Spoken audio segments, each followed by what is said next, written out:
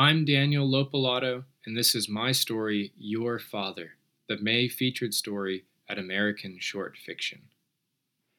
All of this is occasioned by a telephone call from my dad.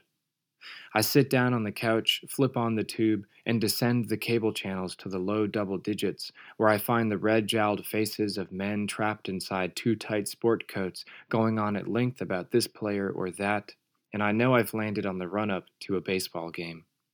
I have an immediate gut reaction to these men because, as it happens, I'm under imminent threat of getting my face slammed into my own locker by Letterman wearing jocks who, no doubt, will become less successful versions of the men I'm watching here on the tube.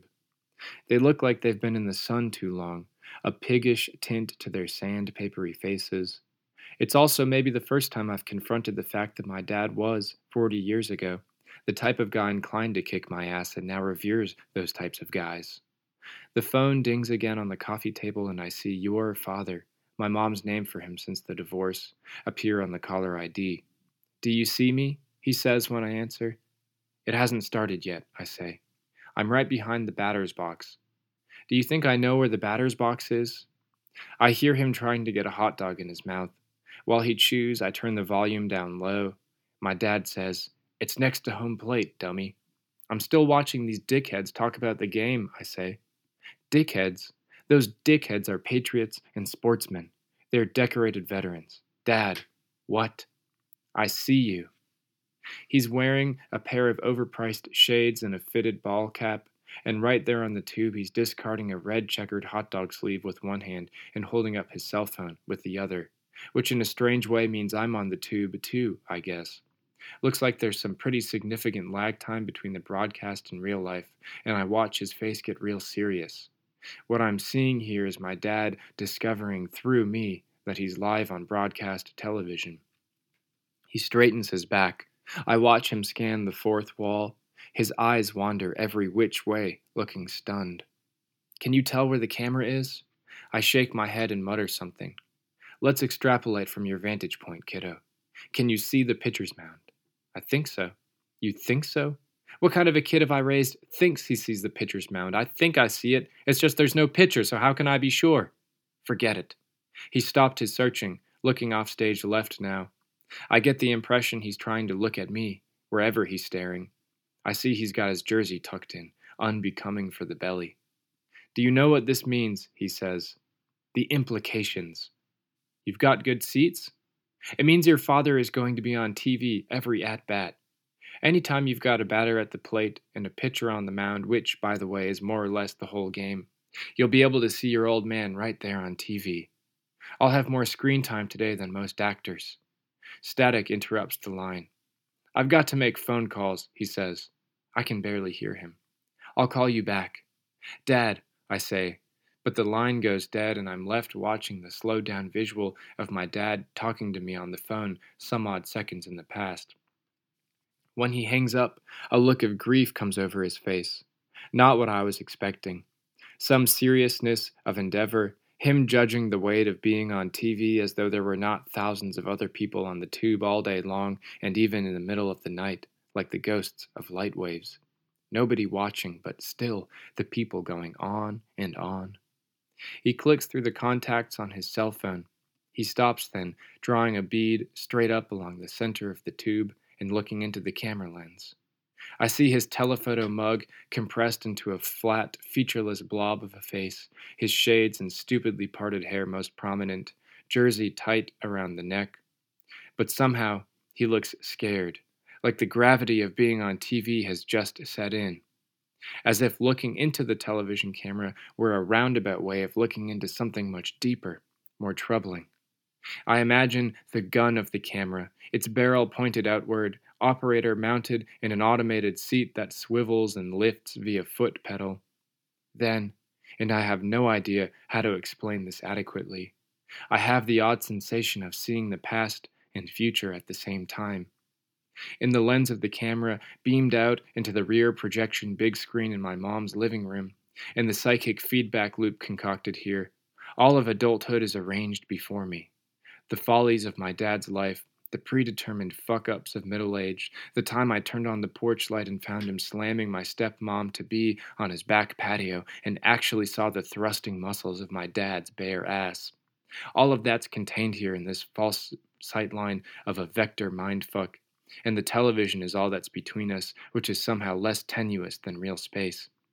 Looking at this guy through a fleet of satellite dishes pitched toward the sky, all the distance and static of broadcast muddle, I've gotten my clearest look at him yet and achieved like total awareness that I'm destined for this same cycle of mediocrity.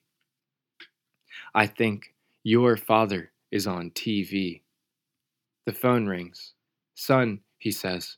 I watch him open his cell back up and click through the contacts, lift the thing to his ear, phoning me from the past. I'm going to sing the national anthem. But I can see you, I say, like it might freeze him right there on the tube forever. I'm going to stand up and sing it. Usually I just stand up and mouth the words. Today, I'm going to sing it. I hear the booming echo of the stadium announcer. It comes in broken up on my end, then fuzzed out by the roar of clapping. The broadcast cuts away from my dad. They've brought a notable performer to the field, someone I thought for sure was dead. The performer opens her mouth, but her voice sounds so small. I look for my dad. He starts wailing on the phone. Oh, say, can you see? The camera pans across the bleachers with the cultish double exposure of the rippling flag superimposed over the crowd's transfixed faces. By the dawn's early light. And then I'm singing in the living room of my mom and stepdad's place, mesmerized in a way beyond my understanding. What so proudly we hailed, and the camera cuts back to the mound now, and I can see my dad behind home plate, as the twilight's last gleaming. And I hear the time-shifted singing on the phone, and I'm with him, but ahead of the tube, and I say, I see you, Dad, I can see you, until the camera pans across his face, and I realize he's not looking at me or anyone else. He's looking at himself. He's imagining the invisible beam of the camera and the light coming off his face and going out there into the tube. He's looking at me, looking at him on TV. And I think in a day or two I will get my ass kicked in the front yard of the school. I'll get my underwear strung up on the flagpole and afterward move through the halls like a wraith, huddled beneath a cloak of shame. And my dad will be in Tampa rewinding the tape he set to auto-record before he left for the ball game. My stepmom will be drinking chilled white wine from a fucking fishbowl, and he'll be watching one more time his face on the TV, watching his face under the flat, plain song of baseball banter, and he won't even be thinking of me. Whose broad stripes and bright stars, you fucking asshole, I'm saying now, over and over again. Then I hang up, shut the tube down, walk out the front door for no reason at all, and find my stepdad standing on a stool, washing his maroon Ford F-250. It's parked halfway on the grass and halfway on the driveway. A gray stream of suds crawls toward the drain at the end of the gutter, and I watch it dribble down. My stepdad's got one of those big, goofy sponges, wiping away a layer of foam dispensed from a glittery blue bottle. And every time he wipes away the suds, there appears his own face gleaming off the hood. After a while, he notices me watching. Want to give it a whirl, he says. I take the sponge and step up on the stool. The truck's paint job has a sheen to it, with no grain or fuzz. I cover my reflection in soap, then wipe it clean. The glare of the sun composes my face in refracted yellows and reds. It's satisfying to make those gray bubbles go dripping down the drain. You're natural, says my stepdad. I wash his truck for a long time. Sickening heat waves radiate off the hood, and my eyes sting with sweat. The shine makes me look like a mirage, someone far off haloed by a chemical rainbow. I picture myself aged 40 years. Flesh hangs loose around my grimacing face. The hood begins to resemble a warped TV screen, like when our old set got struck by lightning and the colors went bad. My stepdad whistles the national anthem. Then my mom appears with the cordless and holds it out to me. It's your father. He wants to speak with you. She and my stepdad share a look. Hello, I say. I hear the roar of a ball game and crack, the sound of a line drive just rolling off a wood bat. Do you see me? He says.